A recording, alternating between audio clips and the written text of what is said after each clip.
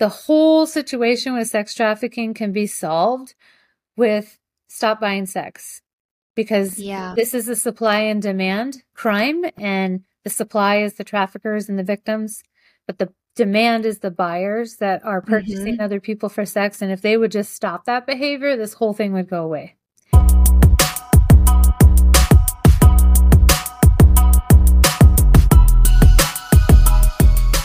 Hey everybody, and welcome to the Raised and Redeemed podcast. I'm your host, Michaela Nikolenko, and I started this show after finally finding my home in Christ. I grew up in a home with lots of abuse and addiction where Christianity became something that repelled me. I spent my early adulthood seeking God in other religions, tarot cards, psychedelics, and even myself. I didn't realize how much hell I had pulled up into my life until I came face to face with the dark side and Jesus fought hard to save me. Now I live to serve His will and host a platform where others can share their story too.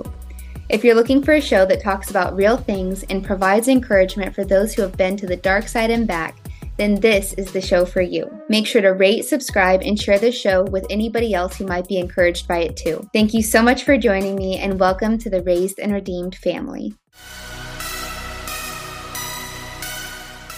Hey, good morning, everybody. So today we're talking to Heidi Chance. She's a retired sex trafficking undercover detective of over 15 years. She's put away hundreds of sex trafficking suspects and child predators for hundreds of years. And we're just so excited to have her on the podcast today. We've been in a series with ex-sex workers and just kind of talking about their testimonies and the way that their vulnerabilities often lead them into this line of work. Their brokenness and vulnerabilities is often what, ends a person up doing these sorts of things. So I'm so excited to have Heidi here today to just explain a little bit more about sex trafficking, the dangers, what to look out for, how to protect your kids, and resources for getting involved in the fight to end it. So thank you so much for being here today. Absolutely. Thank you for having me. Yes. Would you mind just starting with telling us a little bit about yourself, your testimony? Like, have you always known Jesus? Is He who led you into this line of work? And just a little, synopsis of your career getting started. Yeah. So I was raised initially Baptist, which was a little bit stricter than most Christian churches. But I am baptized and I was raised as a Christian. My parents are both very involved in their church. I remember my dad being the director of Awana Club. If you're familiar with Awana? No. Oh, some churches have the Awana Club, and it's basically for young kids. Approved workmen are not ashamed is what Awana stands for. And it's almost like a vacation Bible school type of thing, but it's throughout the whole year, one night a week. Okay. It's really a good program for kids, especially learning about the Bible, learning about Bible verses and, what God has to say for our lives. So I definitely was raised Christian, very, very strong Christian family home. And I kind of got started in this and wanting to be a police officer because of my father, who was also a police officer, and then his father before him. So I'm third generation law enforcement in my family, and it's kind of a thing that I grew up with and always respected and saw my dad as my hero. And so pursuing a career just like him was, big shoes to fill. But I definitely sought after trying to make an impact on society like he had. Oh, that's beautiful. And that makes so much sense. Did he specialize in the same thing that you did, or was he like general police officer? Yeah, I laugh because he told me not to go to that unit because vice is very evil. There are, things that you can't unsee. There are situations that you get put in as an undercover that are, not appropriate.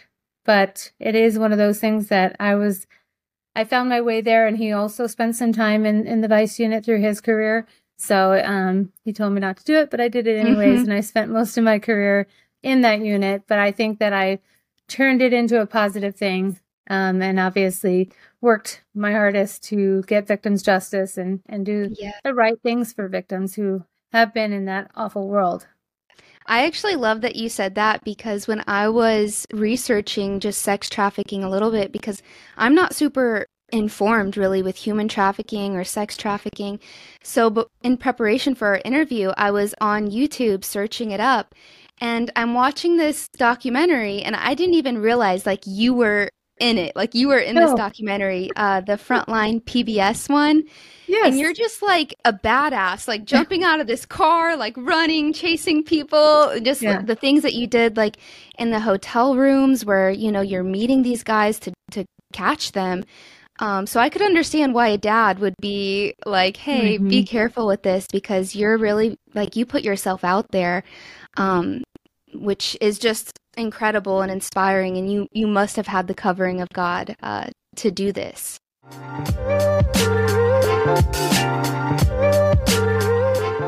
Yeah, I think definitely he has directed my path, helped me with, successful investigations, getting victims justice. I mean, it is hard to do these cases because a lot of times you have juvenile victims who are in love with their trafficker and run Mm, away to get back to them.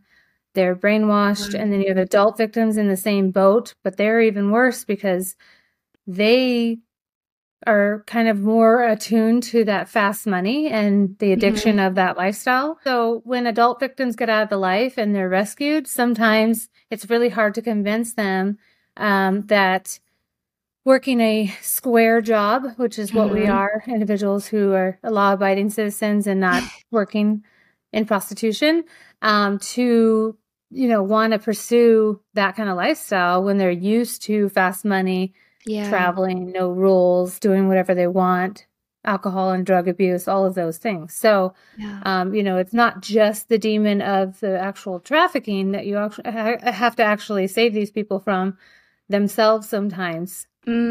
Wow, that's a great way to put it. And so I don't know if you know this about me, but I used to work as a stripper. So, that came with different things, but this was before I was saved, of course. And it was the same kind of conflict I had of like, oh my gosh, I was used to making so much money and having a certain lifestyle. And it took a huge leap of faith and trusting God and learning to live more within smaller means. But God blessed me in that, and He always provided, even though it was hard and it was scary and an adjustment. So I totally know what you're talking about with that. And saving people from themselves. So this leads me to, kind of the first question I want to ask, just for the listeners who don't really understand. Can you explain what exactly human and sex trafficking is? Yeah. So human trafficking is basically it's involving force, fraud, or coercion, and it is either forced labor or forced sex. So that's human Mhm. trafficking. And people get that and human smuggling mixed up. Human trafficking, both of those two things, labor or sex, that's a crime against a person, where smuggling Mm. is actually a crime against the state or the border, and it involves some element of consent. So that's the difference between human trafficking and human smuggling. Now, someone who is being transported from point A to point B, being smuggled, if they are forced to perform labor or sex acts, then they can also be a victim of human trafficking. But Mm. really, just getting smuggled in is human smuggling, and that's different from human trafficking. Okay. And now, okay, so I have, maybe this is a controversial question, maybe not, I don't know. Is this why, like, the borders are a good thing? Like, would this make the borders a good, because I know, when Trump was talking about building the wall and the borders, like, he was very demonized for this. But then later on, in learning more about sex trafficking, and human trafficking, I started to wonder if maybe the borders weren't actually a good, like, protective mechanism against this. So the borders have many functions. My experience is only from probably equal to yours. I was an inner city law enforcement officer, so I don't really know all the ins and outs of the border, but that's definitely part of, U.S. citizenship, the Constitution, upholding, laws of this land here, Mm-hmm. and all of the dynamics of elections and voting and paying taxes, in addition to crimes like drug trafficking, human trafficking, all of those things, illegal arms trade. People who are deported are coming back. They shouldn't be allowed back in the country. They were kicked out. That's the purpose of the borders, Hmm. as far as my experience. I'm sure there's definitely a lot more to the border and all the ins and outs and the rules to that, but it's a concerning thing right now, the status of the border. Um, Yeah. there's also, issues of brothels and things coming to light, Yes. and doing investigations in brothels where we need Spanish-speaking officers and Spanish-speaking undercovers and all those things. From my experience being an inner city law enforcement officer, there are brothels, there are illegal massage parlors, with individuals who are brought here from other countries and those Yeah. kind of things that we would investigate, but we don't focus on the border. That's the Yeah. HSI and the Border Patrol people. Okay. Yeah. No, that makes sense. Um, and it's crazy, like you bring up brothels. I remember this was a couple of years ago when I was still working as an exotic dancer. I traveled to Spain and I met this girl while I was traveling who, we had this layover in London where we ended up talking for like, 12 hours. And she ended up telling me that that's where she worked. She worked at a brothel in Texas. And I had no idea that that stuff even like really existed, slash, like you said, saving these women from themselves. Like she was like choosing this lifestyle because she didn't, believe or know that she could do anything more or better with her life. And it was just so sad the way she described it, like the way the women would line up, and a guy would come in and he would, choose whoever to go have sexual relations with, and like that was her life, like in this like underground dark scary kind of environment. And I remember that just kind of shaking me to my core and realizing that those things like really exist. So I can talk about, the other countries, the border and all that, but so much of it is existing like right here, in America, just on our own doing. Yeah, so definitely there's some misconceptions about the consent or sex workers or the people who are in the life. And it's also a hard thing for juries to understand. So like when I do a presentation or a podcast, I have an ulterior motive. I'm trying to reach potential jurors because I want you all to understand that this may be a situation where the victim doesn't even know that they're a victim. Hmm. And they are not, they don't know the federal definition of human trafficking involves force, fraud, or coercion, and what coercion and fraud are, and how it happens to them. They may not even realize. They're not lining up to say, hey, Detective Chance, please come talk to me. We have to go find them. And typically when we're finding them, it's a negative issue with them being caught for something. The one thing I Hmm. can tell you is that law enforcement, and I have a unique perspective with this because I've been doing this almost 14 years. Well, before I retired, I did almost 14 years. I'm still in it. So technically we're on 16, 17 years. Basically, a victim could be walking freely down the side of the road with a phone in their hand. And I'm trying to tell a jury that they're a victim and that they're trapped and not free to leave. And that's really hard for them to make that connection that they're not free Hmm. to leave. And part of why they're not free to leave is because of the force, fraud, or coercion. They've been threatened. They've Hmm. been physically assaulted. They're scared that their family members are going to get hurt by this trafficker. Yeah. One of the main things I learned in my career is that a trafficker is the most reliable person you will ever meet.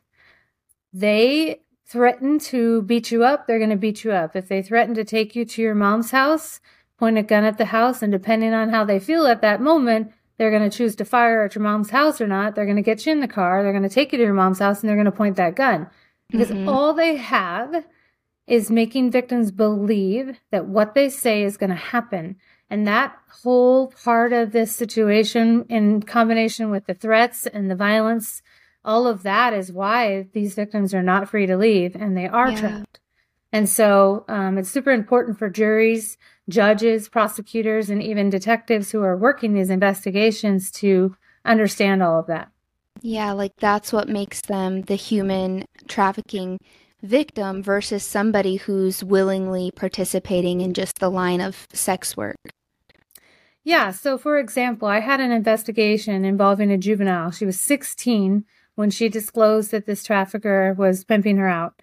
She had spent 5 months in placement in child welfare, and leading up to her disclosing, we were able to still backtrack, find evidence, corroborate her story, and submit 11 counts of charges against this guy. She actually testified against him on her 18th birthday. We were helping her transition from juvenile, from Department of Child Safety custody into what they call independent living. And basically that's where the CPS, they still take care of these kids because they know they're just magically 18. They don't kick them out. They try to help them get an apartment, help them get a job, all of those things. So she was getting an apartment, a job. She actually was getting a full ride scholarship to ASU because of, her victim situation. And so there was a scholarship for her. And alongside all of that, and while that was happening, shortly after this trial, we were investigating a different pimp that I had arrested in 2012, who was back out of prison and back to his pimping job again. And we were to the point when we did search warrants at his house. And when we went into his house, she answered the door. My victim that I had safe, that we legally helped her change her name, that was getting all of these things. She, at that point, made a choice to go back to that situation. We had her safe. She made a choice. And at that point, she needed to be prosecuted for what she was doing with this new pimp. So it is definitely like a teeter-totter. Remember the teeter-totter when you were little?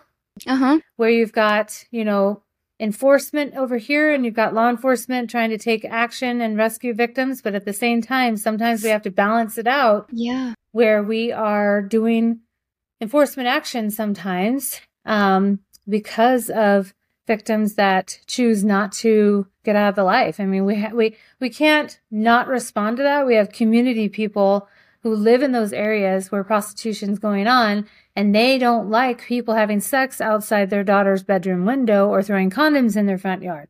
So we have to take law enforcement action sometimes. But at least in the time that I've been doing this, I have seen us evolve from just arresting the prostitutes to actually moving forward to asking the question that we were never asking before, which is, what can we do to help you get out of this in the moment of the rescue? And then being able to back that up with a victim survivor advocate, placement, assistance, and actually helping them get out. If they don't take us up on that, then the next time we have contact with them, at that point, we've decided, now you're choosing this option and you're going to have to suffer the ramifications and go to jail.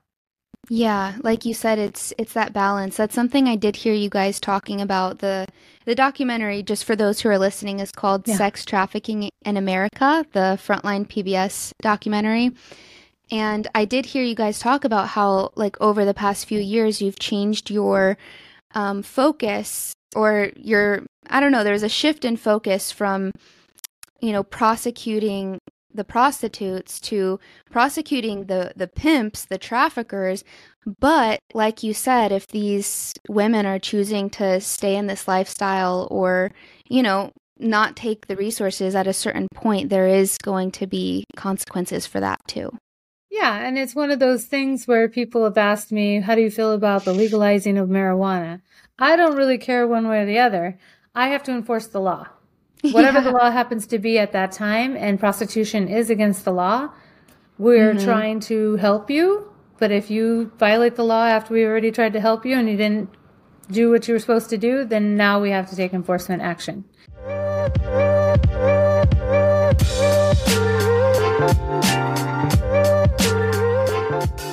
Quick announcement here. If you're enjoying this episode, please help us expand our reach by liking, subscribing, leaving a review, or sharing it with a friend. And now back to the episode.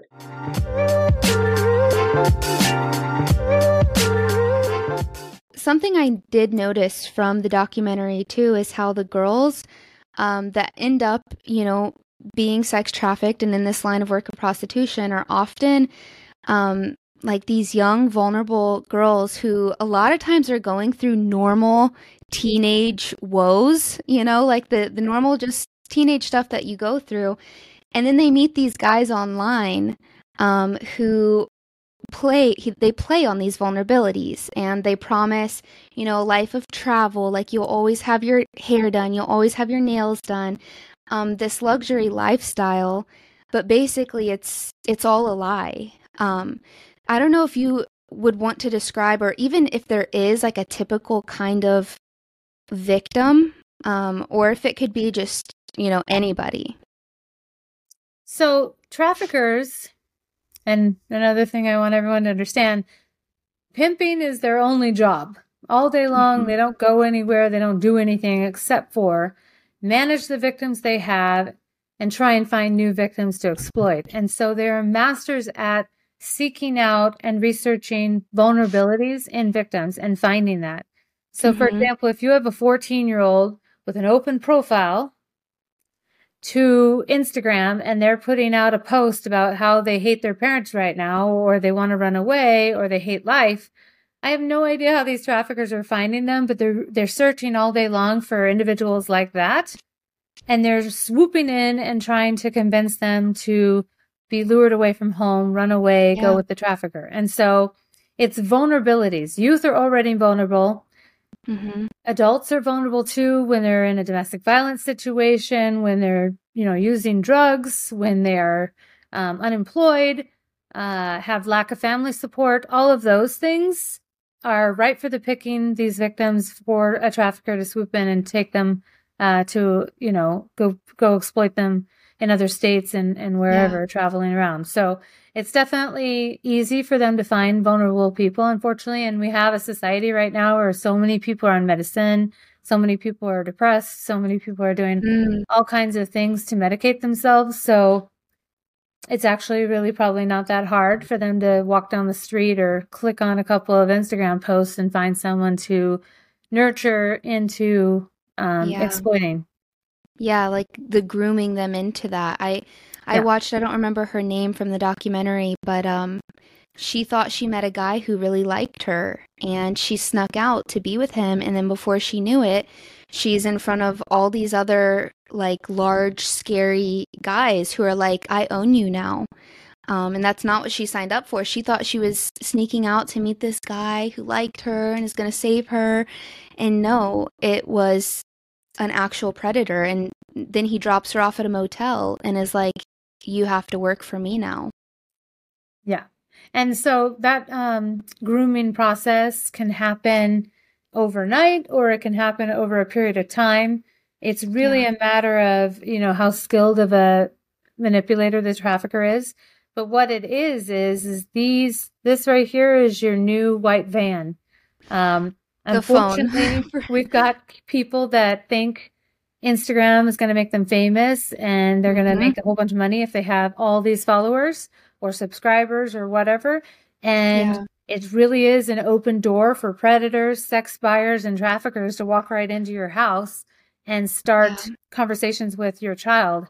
I spoke to a group the other day, and when I first started in 2007, 2008-ish, it was about 15 years old was the average entry into this lifestyle.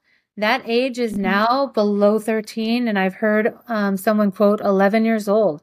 So parents need to start with those conversations early on, like way before 11, especially if they're thinking about giving their child a device or letting them play a game on the computer or letting them have a social media account. Conversations of, I would tell them people are out there to hurt you. People are out there to do certain things to you. If someone's talking to you about deleting our messages, that I need to know about. If someone's encouraging you to create a whole nother secret profile, that I need to know about. If someone's encouraging you to speak in code using emojis and letting them know if I walk in the room, that I need to know about. All kinds of things that parents need to have those conversations in advance.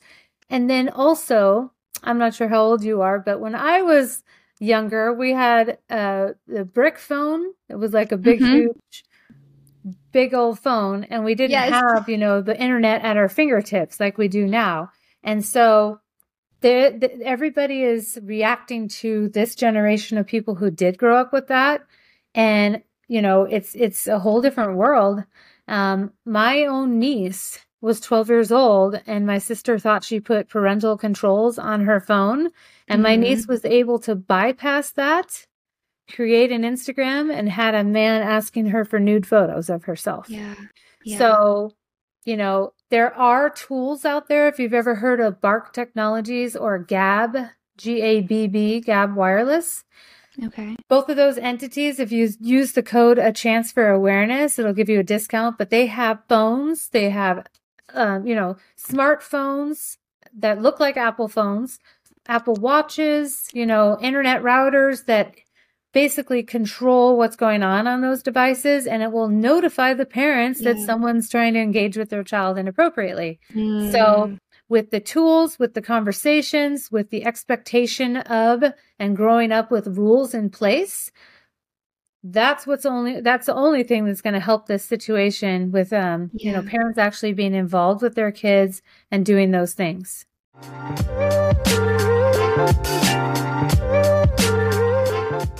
Yeah, thank you for sharing those things. I'll definitely link that in the show notes below so people can click on that. And also going back to like these kinds of predators, something that was just astounding to me in the documentary too. I know I keep bringing it up, but it was just it's like a great movie. it was so good. And just seeing how you guys were all the detectives were messaging these predators back and forth, and just the kinds of conversations that happen.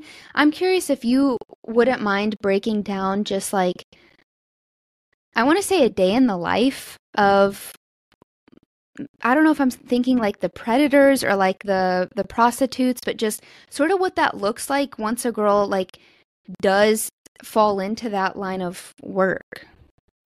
So I've had victims describe to me that they were forced to walk the streets and prostitute off the streets, also be posted up online. And I've had them tell me that they got beat up and assaulted because they didn't answer a text message for a date, or they wanted to sleep and a trafficker had arranged for a date to come and they weren't getting up for the date. And they were beat up over not being available at every second that a date would come. And so it's a really violent lifestyle. They are very malnourished. I always talk about how sex trafficking is very transient. They're moving from city to city, state to state. One, because they don't want to get caught by the police. But two, because that's part of the isolation, is keeping their victims constantly moving so that they can't get to know anybody at the place that they're at. Let's say a hotel desk clerk. That's a normal person that would tell them, hey, let me help you get away from this guy. They don't want that. And so they keep them completely isolated, constantly moving, very transient on purpose. And so they're very malnourished is my original point. They don't have a kitchen or a stove or even a microwave sometimes. So they're eating Burger King and McDonald's and Pizza Hut and Jack in the Box, and, they're not getting appropriate food. And also, I've had victims describe getting assaulted because they used some of the money they made to go get food and didn't give the trafficker all the money. And so they're not even allowed to use the money they're making to go get food for themselves. They have to ask permission to eat, to sleep, to everything. So it is an awful, awful lifestyle for these victims. And that's what's so hard when, they're so bonded to these guys. And sometimes it's females, by the way, that I keep using the male traffickers. There are female traffickers. But they're so bonded to these people that they literally don't realize that all of the things that they've been going through are completely not normal. Wow, that's a great point as well. Yeah, because a lot of times like they've fallen in love, or the trafficker makes them think it's like they're in a relationship. Yeah, so part of the fraud and coercion is this: you're going to be my girl, we're going to be in a family, I'm going to take care of you, you just have to do this right now. Right now is never really a little while, it's always, months and weeks and years. And so it's one of those things that all of the isolation I was talking about, keeping them away from their family and their friends, keeping them, from using their phones or their devices, if, they're actually literally slaves to these traffickers, and they're not able to get away or contact family members or anything like that.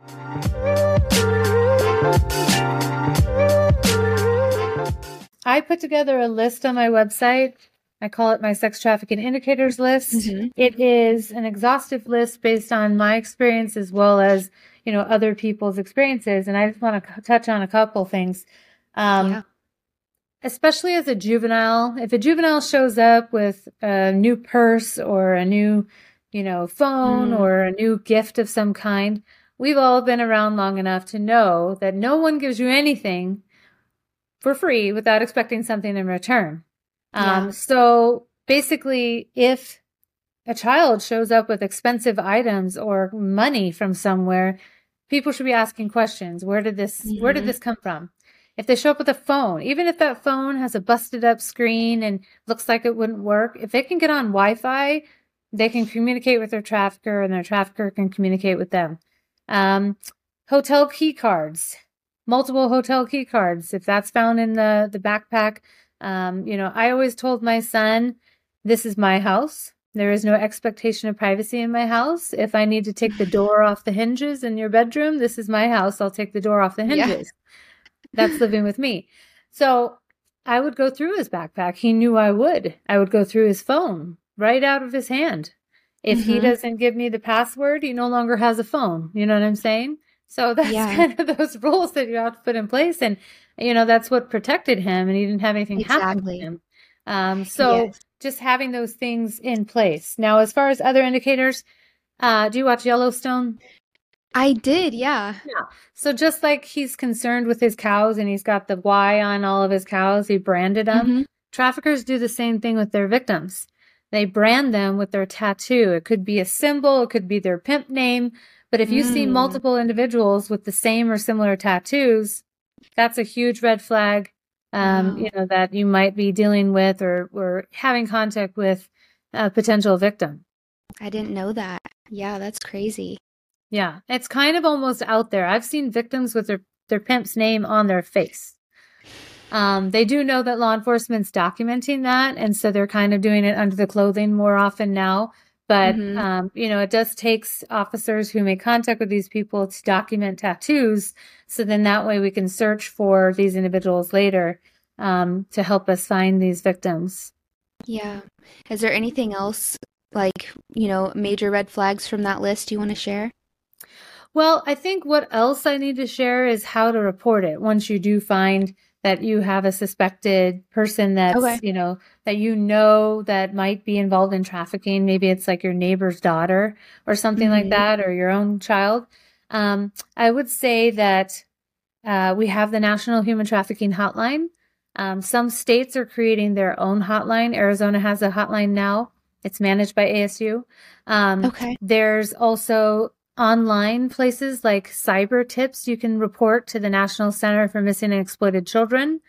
That would be where if you have someone sending inappropriate images to your child online on the devices. 2 points with that. While I'm here on this, if you do find something on your child's device and someone's speaking to them inappropriately or sending them inappropriate images, recognize that some of these apps, if you screenshot it, like Snapchat, it will let the other person know you screenshotted it. So take another phone and, take a picture of it. Okay. So then that way you're not letting the bad guy know that we know. And then I would not engage with them. I would call the police and tell 911 because they don't understand sometimes what's going on when you call the police. Tell them, listen, my kid is being lured to do certain things that are inappropriate.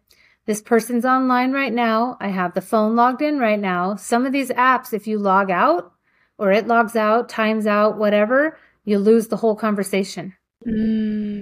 So I need an officer here right now to come get this evidence off the phone. I want to pursue charges against this person. Also, if, let's say you log out and go into another app, that might close it out. They sometimes can delete these conversations from the other side. So capturing evidence for us is what I'm trying to harp on right now because I don't want to lose the evidence and I want to be able to go after this person. And for sure, I have had parents sign a consent form to allow me to take over their child's profile, and I've had, pet predators show up to meet who they thought was picking up, the little kid, and the police are there, and I'm there to get them. So we definitely want to pursue those types of things, and we need to know right when it's happening. That is not something I would call the National Human Trafficking Hotline for, because there's a delay in the information going from there. I'm the one who's actually going to get it and work it anyway. So calling your local law enforcement first, that's a in progress, happening right now type of situation.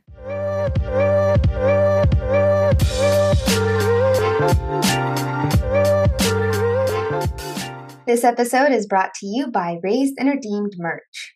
We all love a good crew neck, high top sock, and oversized t-shirt, am I right? Head over to the show notes from wherever you're listening to order yours and support the show today.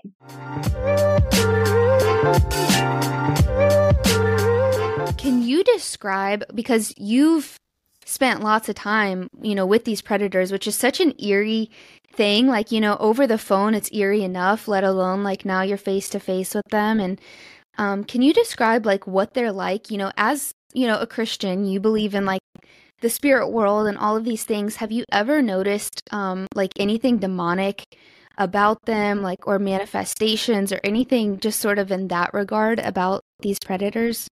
I've definitely met some evil traffickers. Ones that offended on their own niece, their own relative, didn't have any remorse for anything they did, were very violent, only cared about themselves. I have met some pretty evil people for sure. That's why, sharing awareness about this and continuing talking about this after I had retired is so important to me, because I'm very passionate about everyone, knowing about trafficking, so that some of the things that I've witnessed doesn't happen to anyone else. That's super important to me, to get good juries so that we can put these bad guys away for hundreds of years. That only happens if we have a jury that understands what's really happening here, what's really going on, and can see through the lies. Because I've had traffickers lie on the stand. One of them even testified that I auditioned topless for him in 2008. The jury laughed. Gosh. The jury laughed. That's not something that I was a school resource officer in 2008. So it's one of those things that, they do lie on the stand. And I really want juries to, hear the truth, hear the victims, and understand the dynamics of this lifestyle so that they can make informed decisions. Because I know it's a big deal. If you ever served on a jury. Yeah, I didn't actually make it to the final cut, but I was called for jury. Yeah, and it'll happen again. Yes. But it's one of those things that, it is a big deal to put someone in prison for hundreds of years. I totally get that. Yeah. But it's also a big deal for this victim to live with what happened to them for the rest of their life. Yeah, so absolutely. It's very important that everyone understands all of the aspects of trafficking. Yeah, I heard how someone said too, there's no difference between a sex trafficker and a pimp. It's the same thing. And how, you can recognize it too, because they, recognizing the traffickers, we talked about how to recognize, if somebody is maybe being trafficked, but then recognizing the trafficker, because they show off the money. They try to look like pimps, they really do. Oh, yeah. Yeah. Yeah. So a pimp is a trafficker and a trafficker is a pimp. It's just a technical name, more professional name to call them a trafficker, but they are a pimp and a trafficker is a pimp. One and the same. So as far as telling a pimp or, determining if it's a pimp or not, that's, a little difficult also, because like I said, traffickers can be male or female. They can be, juveniles. I've had a juvenile pimp before. And that's one other dynamic that I don't think a lot of people talk about. But just like the father who has the car dealership and he's expecting to give his son the car dealership when he passes on or wants to retire to take the family car dealership. I think that pimping is a lifestyle that these individuals are growing up with. Their father's a pimp, their stepfather's a pimp, their uncle's a pimp, their cousin's a pimp. Somebody is a trafficker in that family that they learned this behavior from, because it's really a different dynamic. I've had many cases where I've arrested pimps' moms for interfering with the investigation, intimidating witnesses, destroying evidence, hiding things, all kinds of stuff. And also, technically, I could have pursued a lot of traffickers' moms because they're benefiting. I can see in the financials where the trafficker's giving their mom or their family member money made from the victims. They have no legitimate source of income. So it's definitely that dynamic going on, I think, for sure, as far as traffickers. They're very manipulative. The other thing that I've noticed in my experience is they don't stop just because we put them in jail or in prison. They have jail calls, they have video visits, and now they have tablets in jail and in prison. And I even have a conversation. I could text my old pimp right now. He's in prison right now on one of my undercover accounts, and he's going to ask me to put money on his books and tell me to go prostitute myself to get the money. So they don't stop just because we put them incarcerated. And that's a whole other lack of, or a need. We need some work done in the prisons and in the jail to actually reform them. Because like I said earlier, I had a pimp that I arrested in 2012, came back out in 2019 and was right back to pimping. I've run into 4 traffickers that I arrested and put in prison in the beginning of my career that went back to it.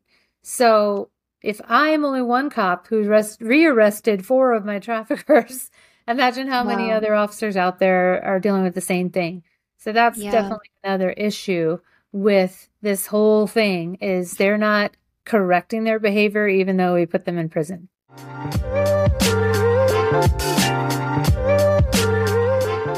So I want to tie this back to, because you've seen, a lot of dark things, and going back to one of the first things we talked about, your relationship with God has, you've always had that, you've always known him.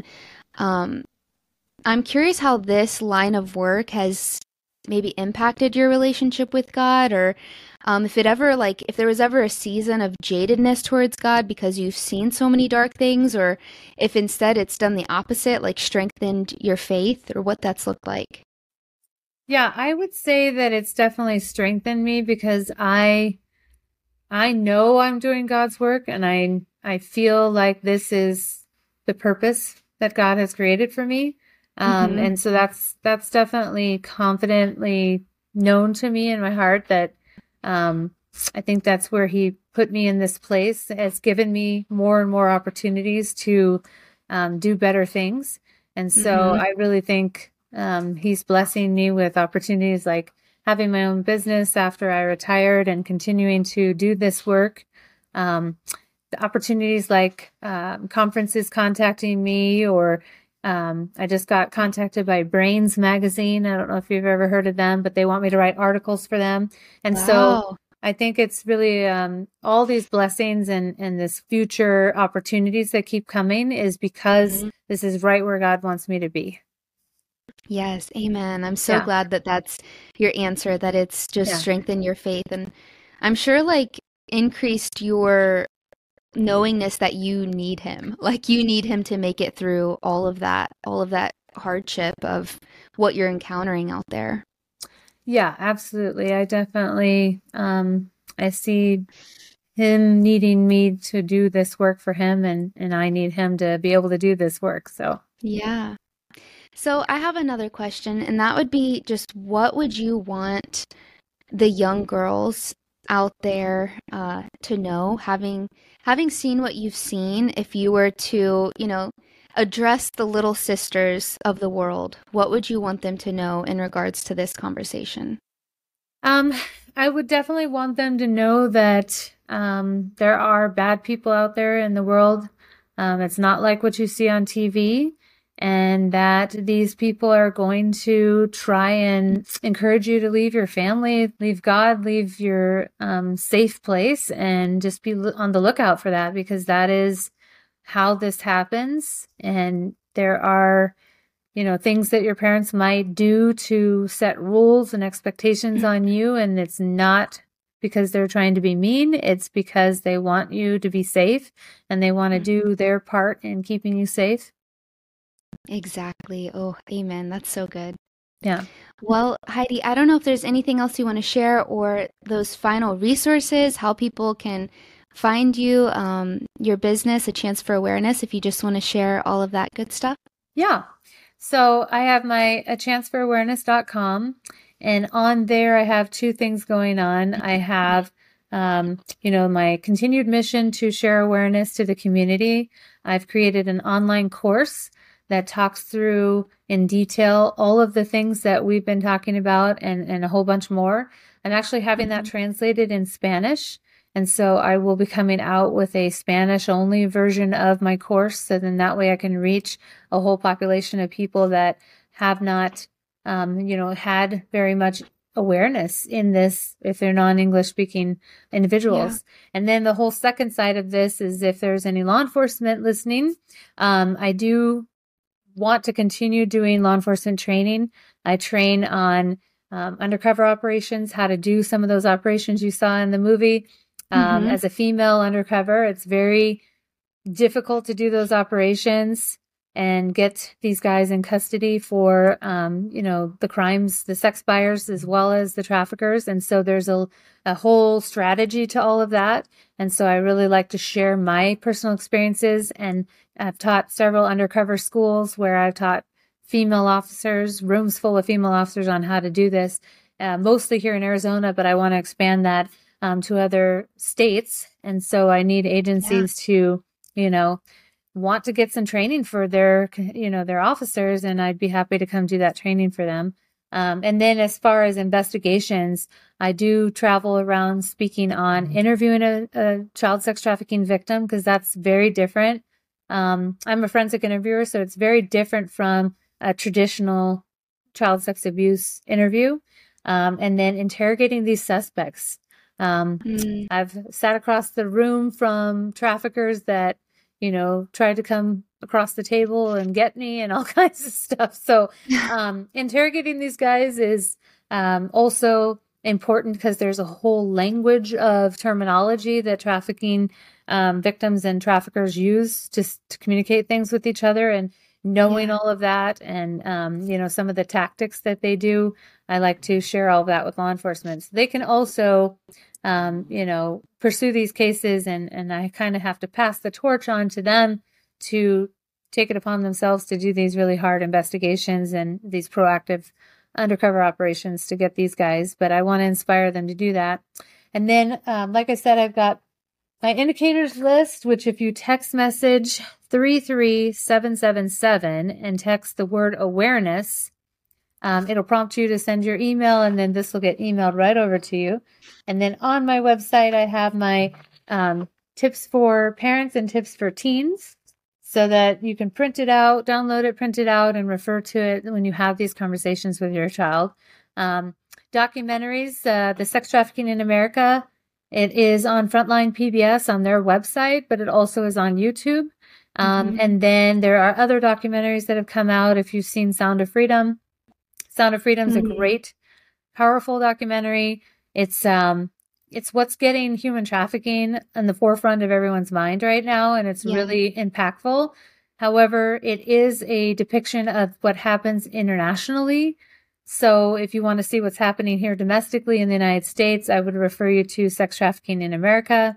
But there are so many other documentaries coming out. Wake Up is another one that came out recently, and Wake Up is a really good example of a sex buyer.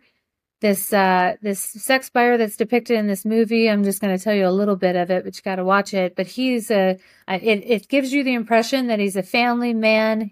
He starts with an addiction to porn. He's hiding in a room, locking the door. The little girl's knocking on the door. Daddy, dinner's ready. Are you coming soon, Daddy?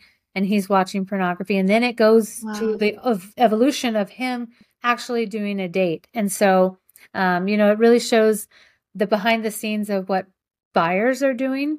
And really, the whole situation with sex trafficking can be solved with stop buying sex. Because this is a supply and demand crime, and the supply is the traffickers and the victims.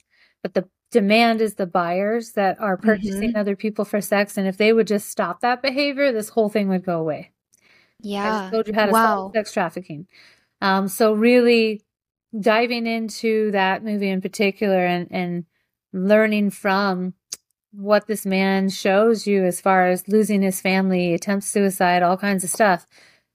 That's powerful. And I hope that a lot of sex buyers or men who are thinking about purchasing another person for sex would watch that movie, take it in, and realize that's what they're doing to contribute to this problem. And it's going to ruin everything. It's going to ruin their family. It's going to, Yeah. all kinds of issues, sexually transmitted diseases, a lot of stuff. So, it's one of those things that is very important that sex buyers realize, because I don't think sex buyers realize what they're doing to contribute to this problem.